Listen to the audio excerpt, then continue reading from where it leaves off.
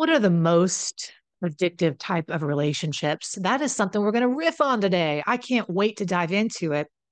And it's such a fascinating topic because some of the smartest people in the world find themselves trapped in this dysfunctional dynamic where they would probably tell anybody else in their right mind, you know what, this probably isn't the thing for you.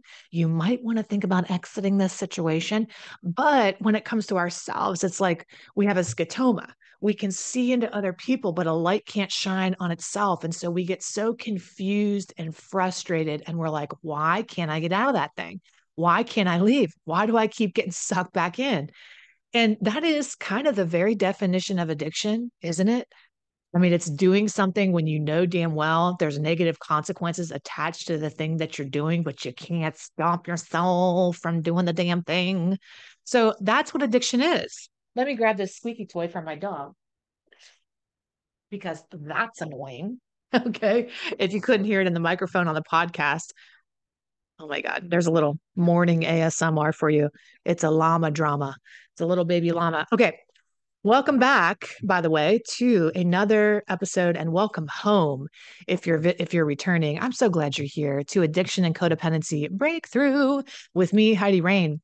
Dedicated my whole life to serving the most underserved population, and that is the people that are impacted by another's addiction. Whether you grew up in that scenario and you thought you'd escape, but here you are attracting similar relationship vibes, feels, and other relationships. Or if you had a great life growing up and all of a sudden you find yourself in a relationship with somebody who's an addict or an alcoholic or on substance use disorder or just damn dysfunctional, and your train pulled into dysfunction junction.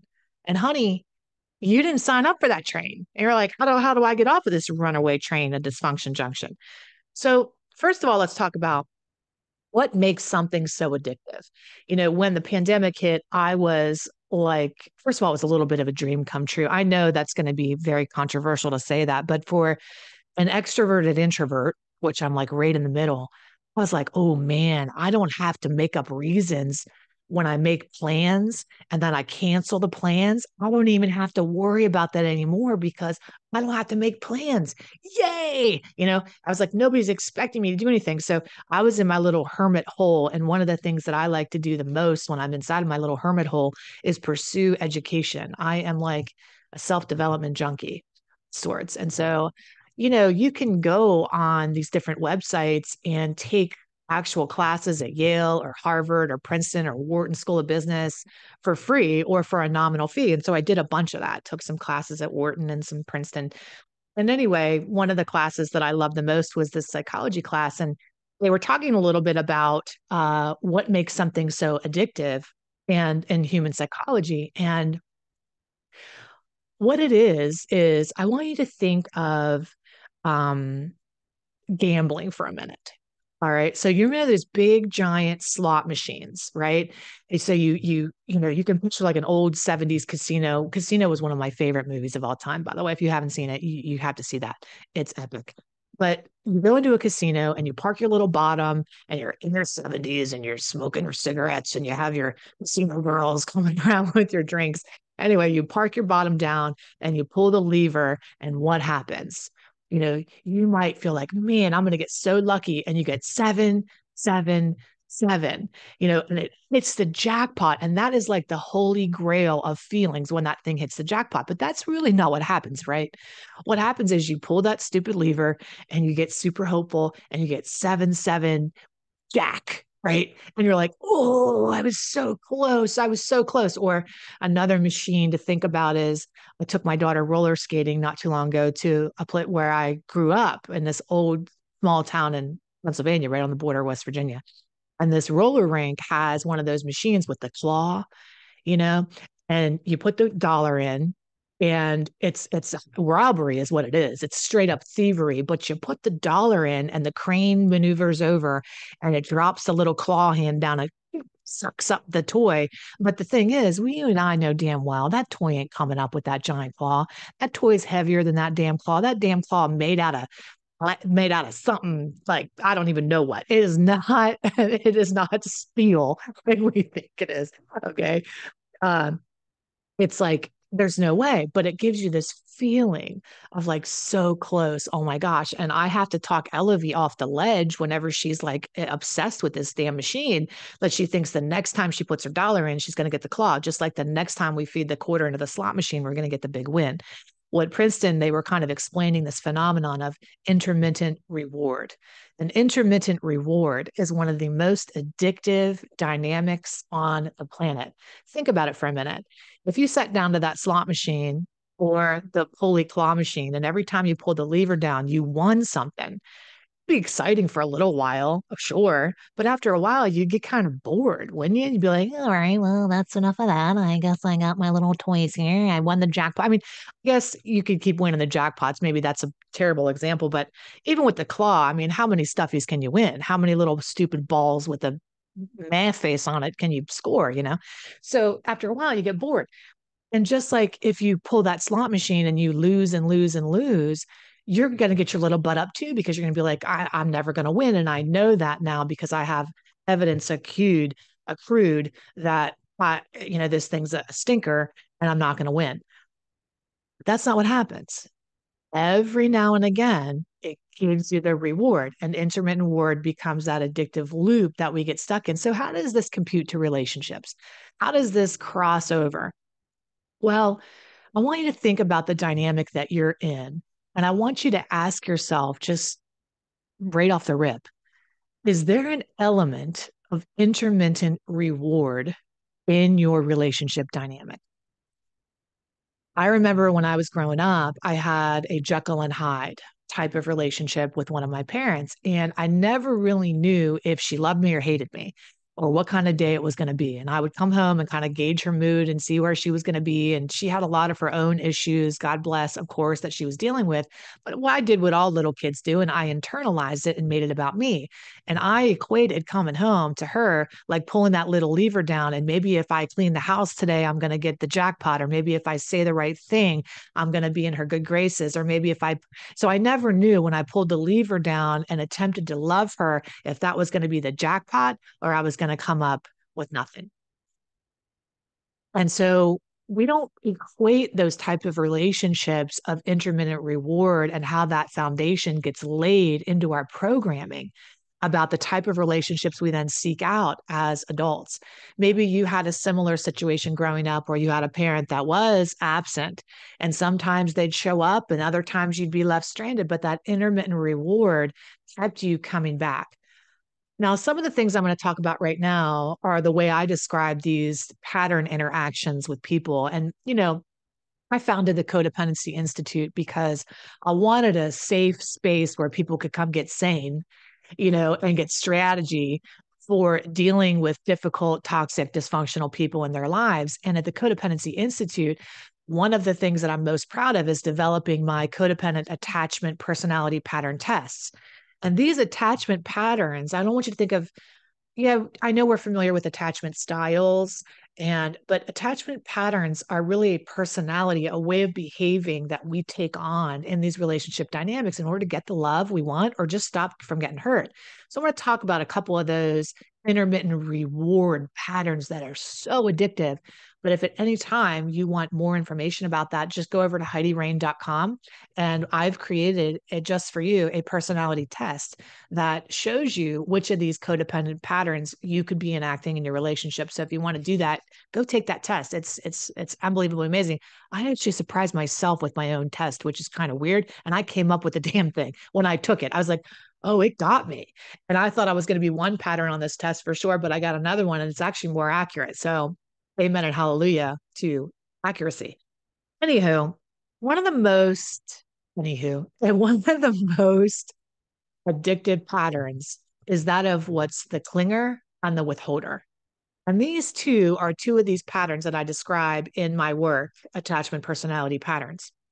The withholder is a person that wants to be close to somebody, wants to be connected, wants to be in a relationship, but ultimately fears rejection. So they really just keep people kind of at an arm's distance. They invite them in, but then they do these things to like create distance, invent fights after a great, wonderful time together, or invent reasons they don't like that person anymore. And then a clinger is a person that meets somebody and immediately just falls head over heels, right? For most people, like, oh my God, you're my people, you're my person. And they project a fantasy of their envisioned knight on a white horse or damsel in dis whatever they want to do. And they track that person and project a fantasy onto them and they're immediately hooked. Well, these two get to do this intermittent reward dance of addiction together, where sometimes when the clinger comes to withholder, they give them the love, they give them the attention, they give them the affection, they give them the affirmation, but other times they withhold it and they never quite know what they're going to get. And the clinger gets off on that, believe it or not, which they wouldn't think they would because they'd be like, why would anybody get off on that? That's dysfunctional. But that's the dysfunction train that we dysfunction junction that we got on board with, and we don't realize we're still riding that train in our current relationships. And the withholder gets to feel that intermittent reward too, because they get the closeness of the clinger without having to like put themselves out there at all. They don't have to risk anything because the clinger projects a fantasy onto them. So they're like, oh, I don't have to do anything at all and you're going to love me. Right. But then they get to be safe enough where they can pull away, but then come back in and then pull away. And so they do that dance forever. One of the most addictive dynamics, though, is this next one I want to talk about, which is the dynamic of the fixer victim. This is intermittent reward 2.0. So, fixer personality pattern grows up in a dynamic where it's probably addicted or dysfunctional. And they were the kid that was like 9 going on 40. They were the one in the household that was super responsible. They made sure everybody else was okay all the time. They really prevented bad things from happening a lot, or fixed the bad things that would happen, and got really a lot of self-esteem from that. Really good feelings about who they are and what they're able to do in the world. And so they got a false sense of control, is what they got, that they actually can be in charge. And they got love that way. Maybe they played therapist to the parent that was sick or struggling or divorcing or hurting. And they carried that, even though it was a wonderful thing in their childhood because it helped them survive. It's not so wonderful now because what they're attracting is broken people who need a rescue job, right? So you're getting into these relationships with people that are victims, because a victim needs a hero and a hero needs a victim. A fixer needs a victim. And so here's what happens. A victim is like hopeful when they meet the fixer. You are going to be the one that fixes me. You're going to be the one that helps me and sees me and does the whole thing. The reality is, the victim isn't prepared to make any of those changes at all. They just want to project their failings onto you. And so there's an intermittent reward sometimes, though, because when a fixer gives a victim advice, sometimes they take it a tiny bit, tenth of the advice you give them. You see glimmers of hope in the person.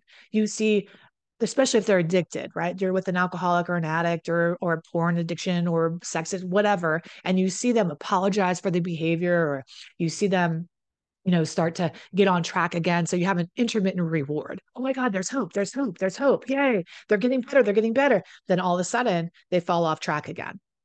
And so this is such an addictive dance because you never know as a fixer when you're going to pull that slot machine down and it's going to work and you're going to hit the jackpot and they're going to be better and you're going to live happily even longer.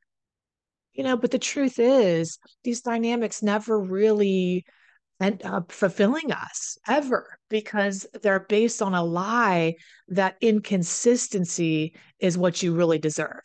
You know, intermittent reward is an inconsistent relationship. You never know from one minute to the next, are you on top of the world or in the pit of hell? You don't know if you're in love or ending it, and you're back and forth all the time. And so much of our work at the Codependency Institute and our semi private coaching containers is about helping you, number one, realize where that desire for that intermittent reward or inconsistency originated, and how to uproot it once and for all and reinstall a new program in you that tells you, and you believe it, that the least of what you deserve is a consistent dynamic, is something that's stable and secure, right? That's the bare minimum, is something that's predictable, right? I mean, but we don't see it that way because we, as kids that grew up in that dynamic, kind of got addicted to chaos. We get addicted to that. We think normal's boring. We think, oh my God, if I get into a relationship that I can predict it, I don't want that one. I don't want the one. But those are some of the most fulfilling dynamics on the planet, because let's think about it.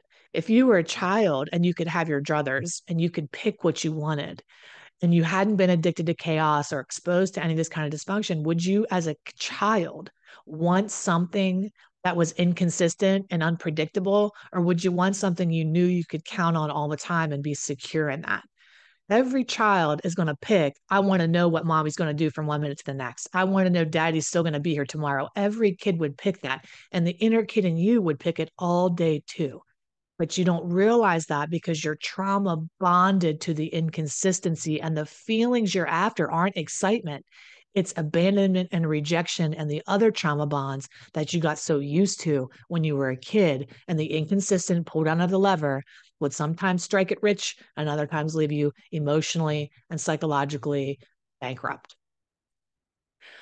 I know this is a big concept to think about. It's just really the beginning. I'm not going to make this a long one today because I feel like this is like a bite size.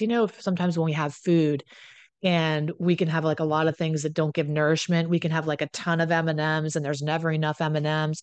And the reason you can never have enough M&Ms is because you can't have enough of what you don't really want. But if you have one like protein packed, delicious thing that's oatmeal in it that's satiating, you're full, and you can let it digest and marinate. And that's the kind of information I want to bring to you, is like a bite-sized concept today, so that you can let that digest and simmer and fulfill you. And just look at your relationships today and wonder, at work, in your business, in your family, how many relationships can you point out that are like pulling a lever?